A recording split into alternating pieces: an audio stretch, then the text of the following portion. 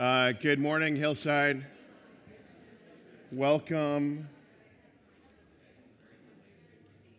So good to see you this morning. I think you should all just turn to your neighbor real quick and say, "You look tired." Don't you think? I mean, it's an old joke. I actually ask you to do that every spring daylight savings time, so thanks for bearing with me. It is really good to be together. Thanks, Sonia. She was feeling like, I took too long. I think it's really important. Last year was a significant year in the life of our community together. And we sang about new wine and all the things that God has been birthing and growing. And we celebrate that and give praise. Really looking forward to that housewarming dedication weekend where we kind of rededicate our building, this facility that God's given us, this piece of land, which we know is just a piece of land, but somehow our prayer is that God would use it for His glory and for shaping a people that look more like Jesus. Amen? It's really, really good. By the way, we got, I think, 29 dads and kids up Mount Seymour this weekend, having a great time. I got a text yesterday saying everything was going so amazing, and dads and kids were getting along, and dads were connecting and making friends. And so think of them as they kind of wrap up their time this morning and come on back, re-entry into their families, all that kind of stuff. So really, really cool. If you have a Bible, and if you need a Bible, you can go and borrow a loaner or grab one on your phone. We'll have the words on the screen as well. But we're turning to Matthew chapter 16. We're in our Gospel According to Matthew series. And we're at this passage that starts in Matthew 16, verse 13. And I'm going to invite you to stand for the reading of God's word, if you're able.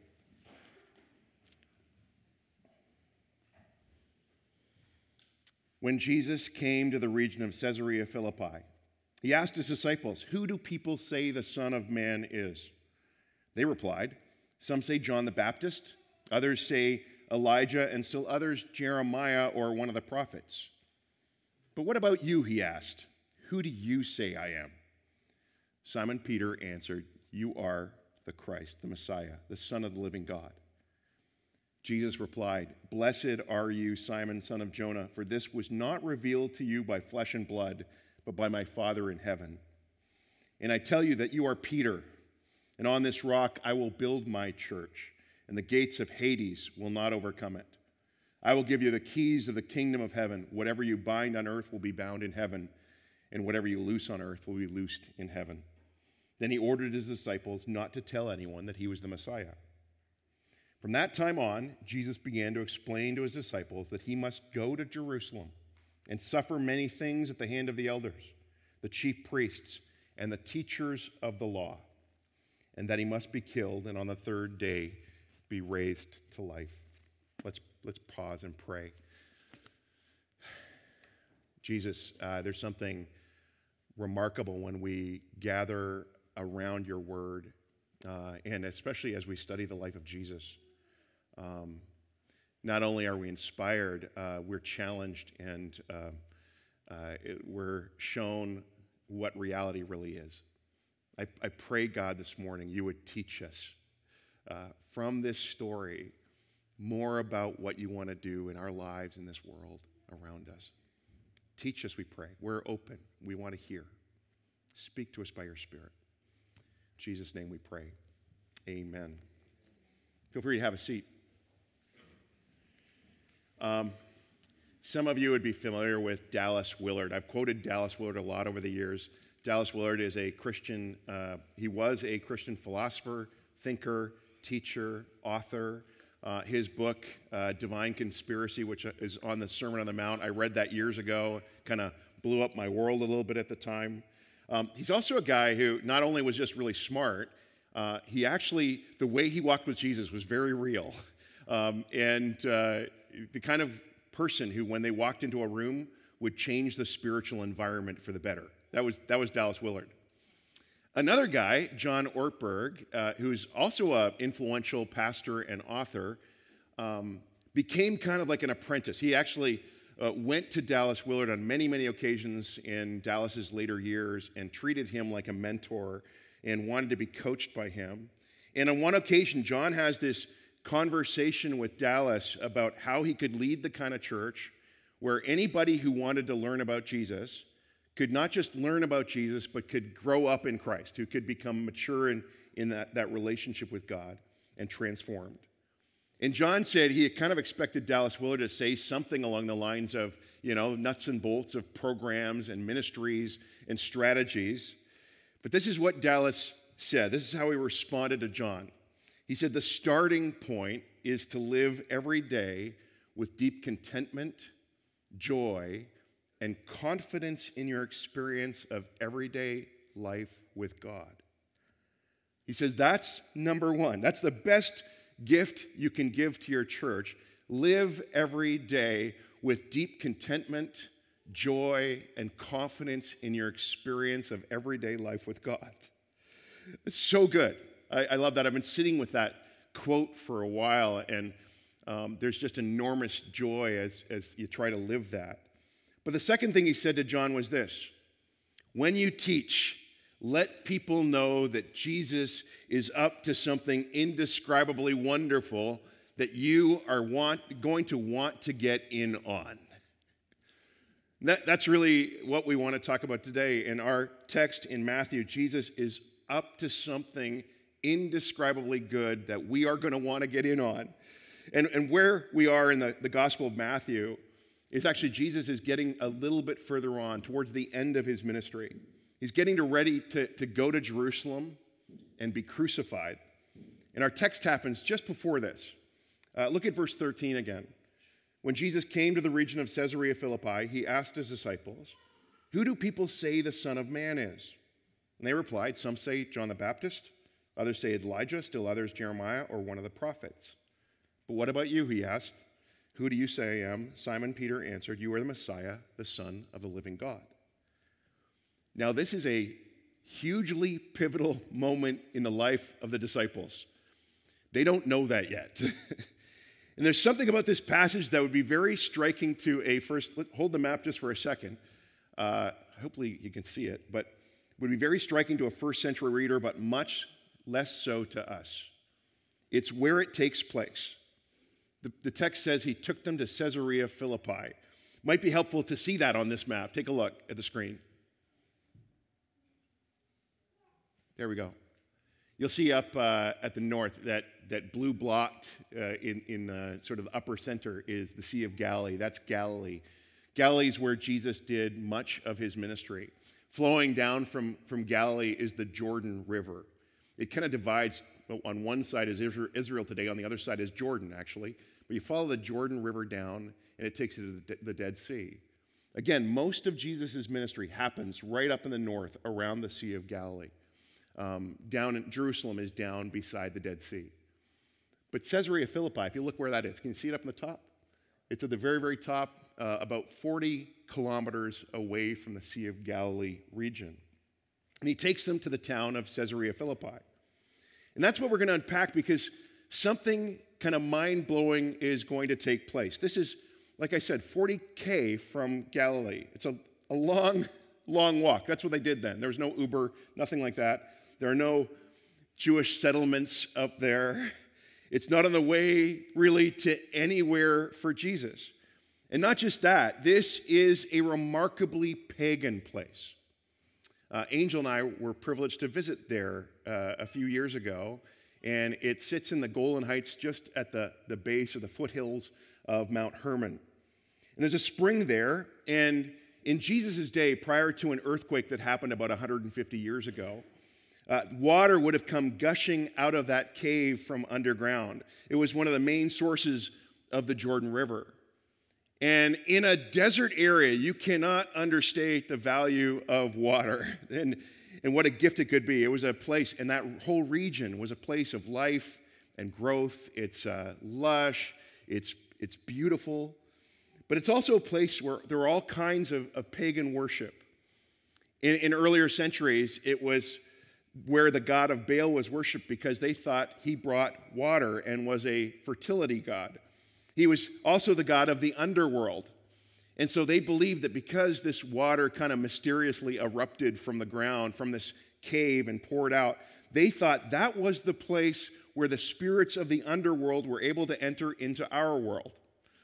Think of the kind of the gates or portals we get portrayed in all kinds of modern films, from Marvel to Stranger Things to Percy Jackson. This gate or connecting place from that world to this world, from the underworld.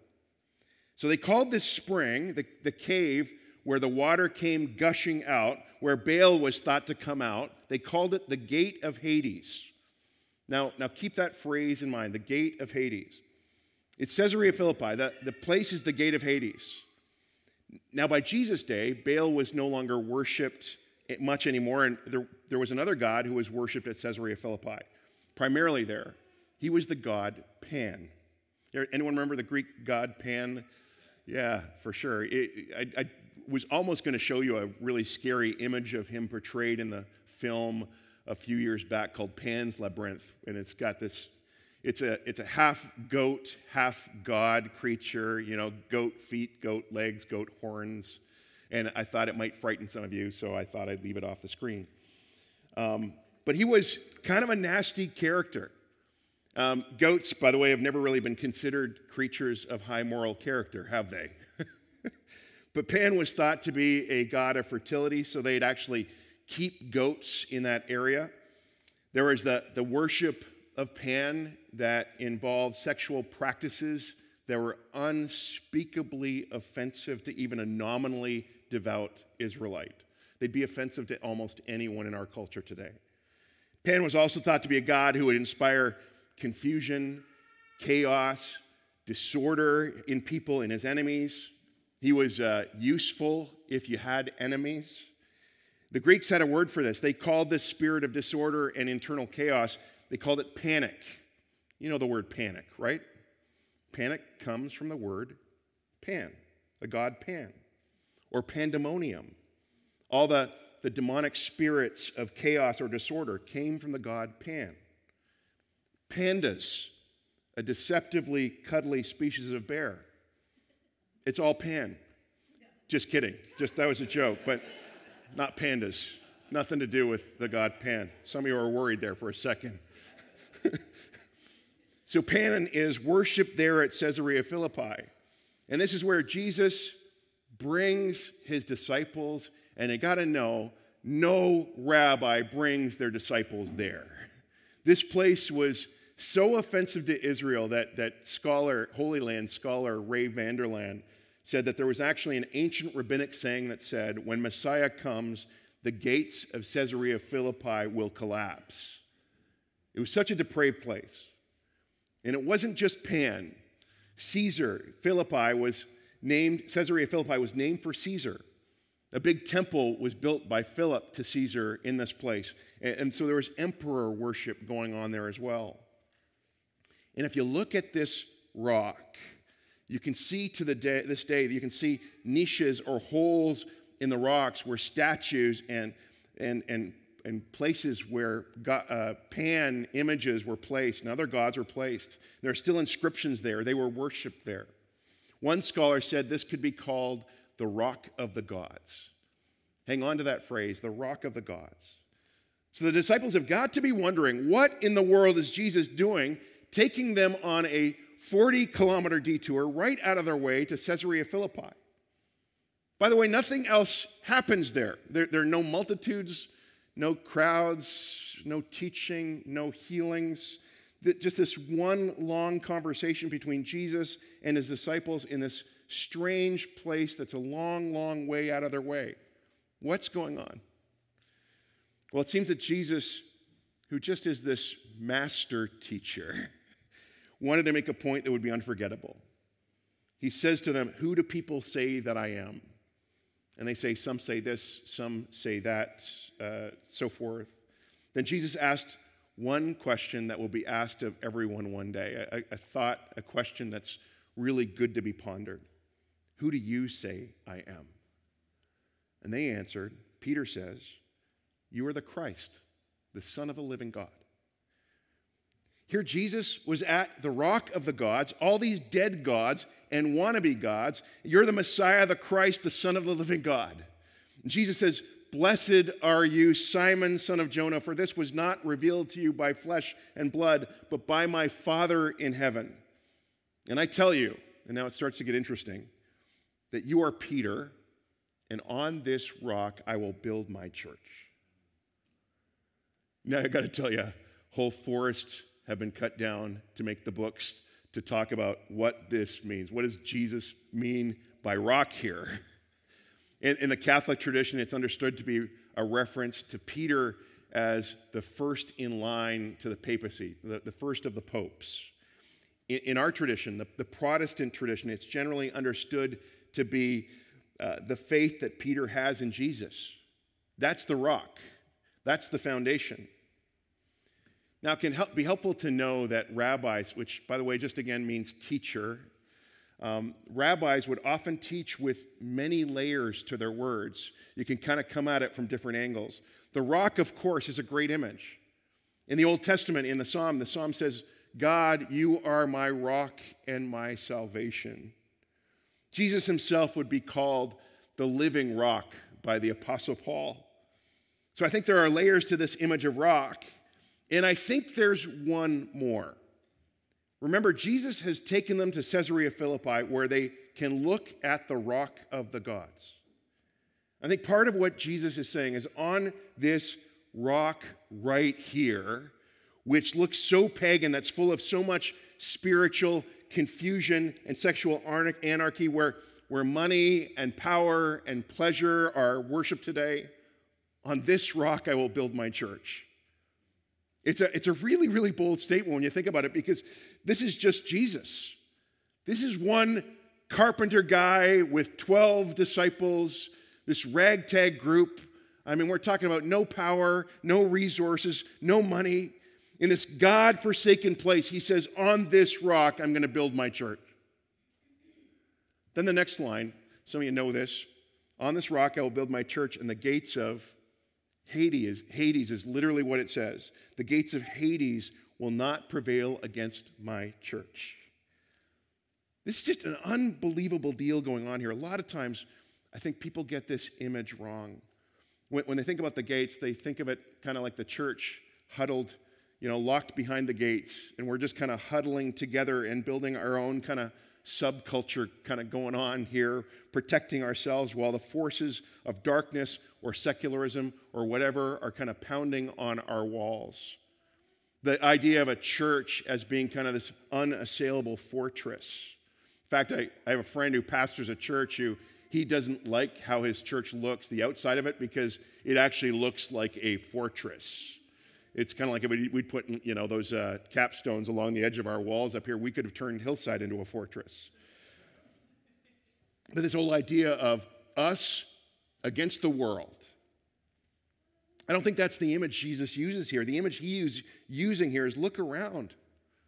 Look at all these people. They're enslaved by ignorance, by fear, by confusion, by sin. All these people living their lives with a sense of panic. I have no intention, Jesus says, of standing passively by while this happens to people I love. I'm going after them. I'm taking down the gates of hell. I have the keys. My dad gave them to me. Now, who wants to go with me?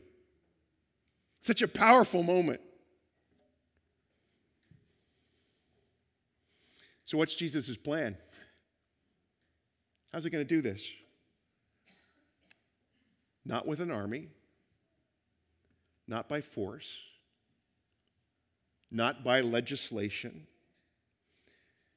No one in the history of the world ever had a thought like the one Jesus is trying to unpack for this little group right there. From that time on, Matthew 16, again, the same conversation at Caesarea Philippi. From that time on, Jesus began to explain to his disciples that he must go to Jerusalem and suffer many things at the hands of the elders, the chief priests, and the teachers of the law, and that he must be killed and on the third day be raised to life. Jesus says, I'm going to break down the gates of hell by descending into hell. And he did. I'm going to defeat the power of hatred by enduring more in my love than hatred can dole out. I'll defeat death by dying. I'll defeat death by dying in the worst way on a cross, but I'll rise. It's this unbelievable story. At the rock of the gods, at the gates of hell, I will build my church, and the gates of hell will not prevail against it. Now, what about you and me? Why does Jesus have us here? Put the story in our terms. Jesus takes his disciples to the city with the reputation of being the most pagan, secular, skeptical, sexually avant-garde, spiritually disorientated, spiritually disconnected city in the country. Where in our day, where in our country do you think that city might be? I don't think it's Yarrow, British Columbia. But it's always the church. Everywhere the church is brought to Caesarea Philippi, where the gates of hell are. And this is so important for us as Jesus followers, because Jesus says we're not actually going to hide from the gates of hell. We're going to take the gates of hell on. We're not afraid of them. We're confronting the gates of hell. But we're not doing it in arrogance.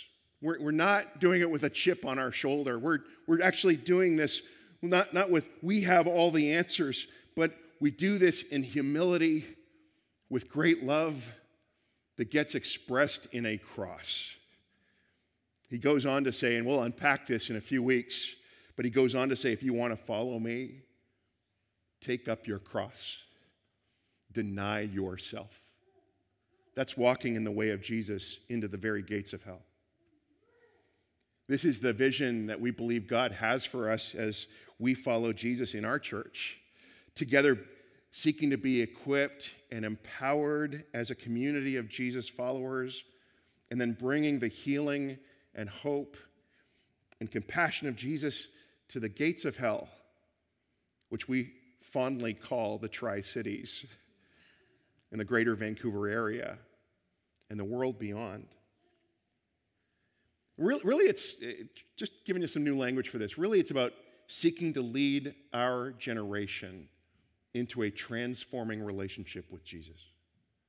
Seeking to lead our generation into a transformed relationship with Jesus. That's the whole deal. Why? So that our whole city, so that our whole region would flourish in every way imaginable, that they would experience shalom, the peace of God. So that's the Tri-City, and so that the Tri-Cities and beyond can experience the blessing of God, as God said so long ago to Abraham, through you all the peoples of the earth will be blessed. Let me say a word about our generation. Our generation is actually a biblical phrase that's often used to speak about all the people at any given time on the earth. Now, there's a wonderful statement, some of you know this, in the book of Acts, where it says, now when David had served God's purpose in his own generation, he fell asleep. It's a pretty way of saying he died. I like sleeping. That sounds good, doesn't it, for the Christian, the God person? But that means that all the people who were alive when David was alive, young and old, David served God's purpose in his generation. And Jesus calls us to do that, to serve our purpose in our generation. And that means we want to reach everybody, young and old, who are in our sphere, because everybody needs Jesus. And more significantly, Jesus wants everybody. Everybody you know needs Jesus, and Jesus wants them. And I got to say, this passage, one of the ways it's been speaking to me is that no one is a lost cause to Jesus. If he could speak those words there in that place, Caesarea Philippi, he can speak it over any lost person you know that you think God might have written off. He can speak that kind of hope to them. He actually builds his church on lost causes. Some of you are them, just so you know. You were them, and are that no more. Sorry, I got to make sure I get that right, or you're going to all walking out there with lower self-esteem. Now, some of you are old. Let me say there is a generation of people who need God that may be facing questions that people face at the end of their lives. Jesus wants to reach that generation. And some of you are young. There's a generation of people that need Jesus so very much, but they may have been turned off by the church. Jesus wants that generation. Some of you are not sure whether you're young or you're old. That means you're old.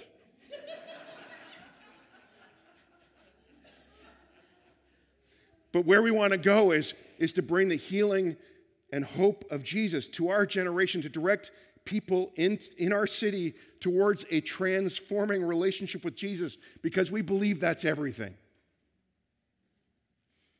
As we think about why and what we are as a church, this is fundamental. Jesus said, I will build my church. Whose church are we? This is Jesus' church. We are Jesus' church. Jesus thought up the church. Jesus started the church. Jesus picked the church. Jesus taught the church. Jesus died for the church. Jesus was resurrected for the church. Jesus sent his Spirit to guide the church. Jesus is now sitting at the right hand of the Father praying for the church. If anyone could use a little good news today, one day Jesus is coming back for his church. It's his church. Let me make this just a little bit more personal this morning. Jesus sees how our community and our city suffers from what comes out of the gates of hell. He sees all the pain, he sees all the panic, he sees all the suffering that comes from that. But he also knows that we suffer. We're part of the culture.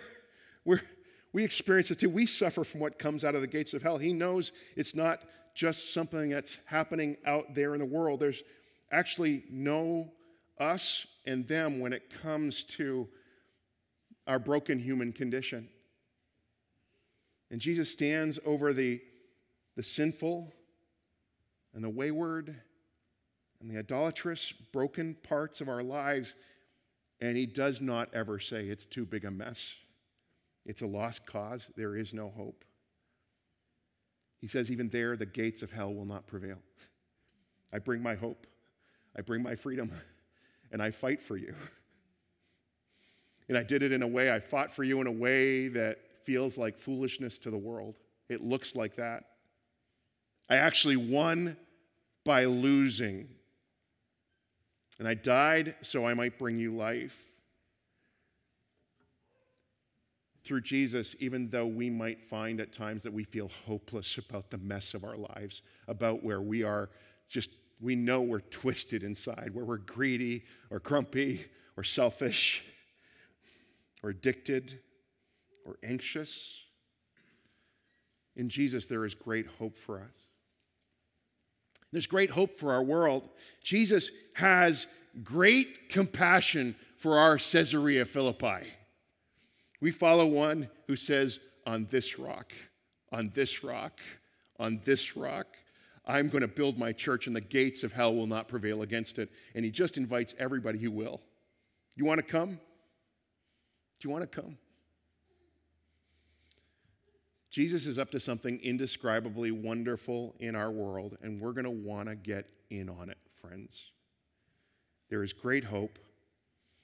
The future is actually so very bright because we follow one who is building his church on the gates of hell. Why don't we pray? Bow your heads with me. Let's pray together.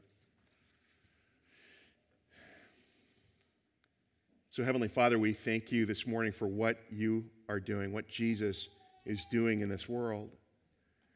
Thank you that through him, it's really possible for every one of us to live with deep contentment, confidence, and joy in our everyday lives. We hunger for that, God. And we do pray for this world, our world that needs you so much, for people we all know and love who are far from you, our friends, our coworkers, our parents, our spouses, our sons and daughters.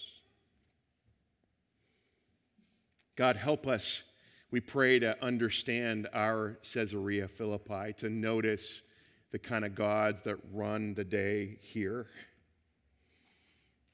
What are the spiritual dynamics around us that affect people in this greater Vancouver area, but also affect us? Lord, how do you want to work in us in fresh, creative ways, both in us and in our city? Father, we pray for our church. I pray now, God, for everybody in this room, everybody who's suffering in one way or another from what comes out of the gates of hell. Would you help us, God? We need you, Lord. Would you stand? I see you, Jesus, standing over us, wanting to speak your hope over our lives. Would you help us to hear that? Help us to keep our eyes fixed on you, Jesus, Master, Teacher. Would you speak over us your freedom and with your confidence that you will indeed build your life in us? Would you do that by your grace and in your power? We pray these things together in Jesus' name. Amen. Amen. As a response this morning, we're going to participate in communion, the Lord's Supper. I love that we do this. We're doing it every week during these weeks leading up to Easter.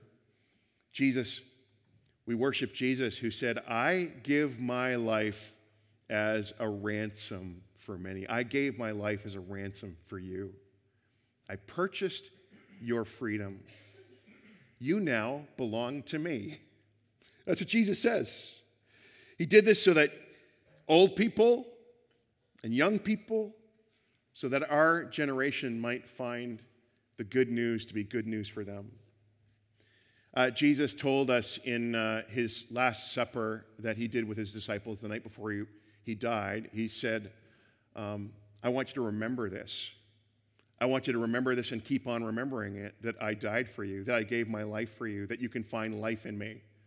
And so we do this again with simple emblems that Jesus gave, just stuff that would have been part of every meal in the first century, bread and wine.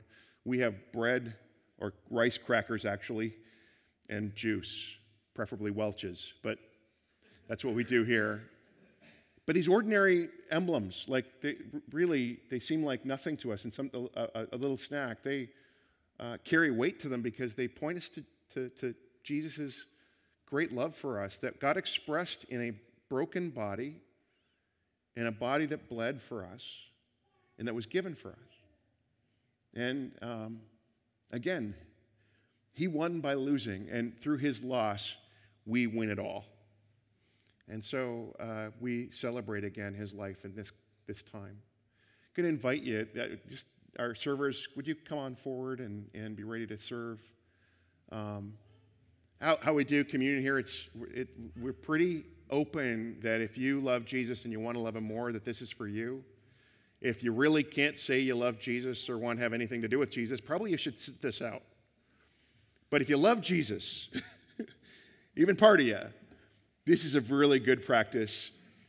We invite you to come down these two middle aisles and receive the emblems from our servers, and they will speak a brief word of blessing over you, and then return to the side aisles, and you can eat and drink at your leisure at your seats as we kind of sing and worship together. But these are the gifts of God for the people of God. Enjoy.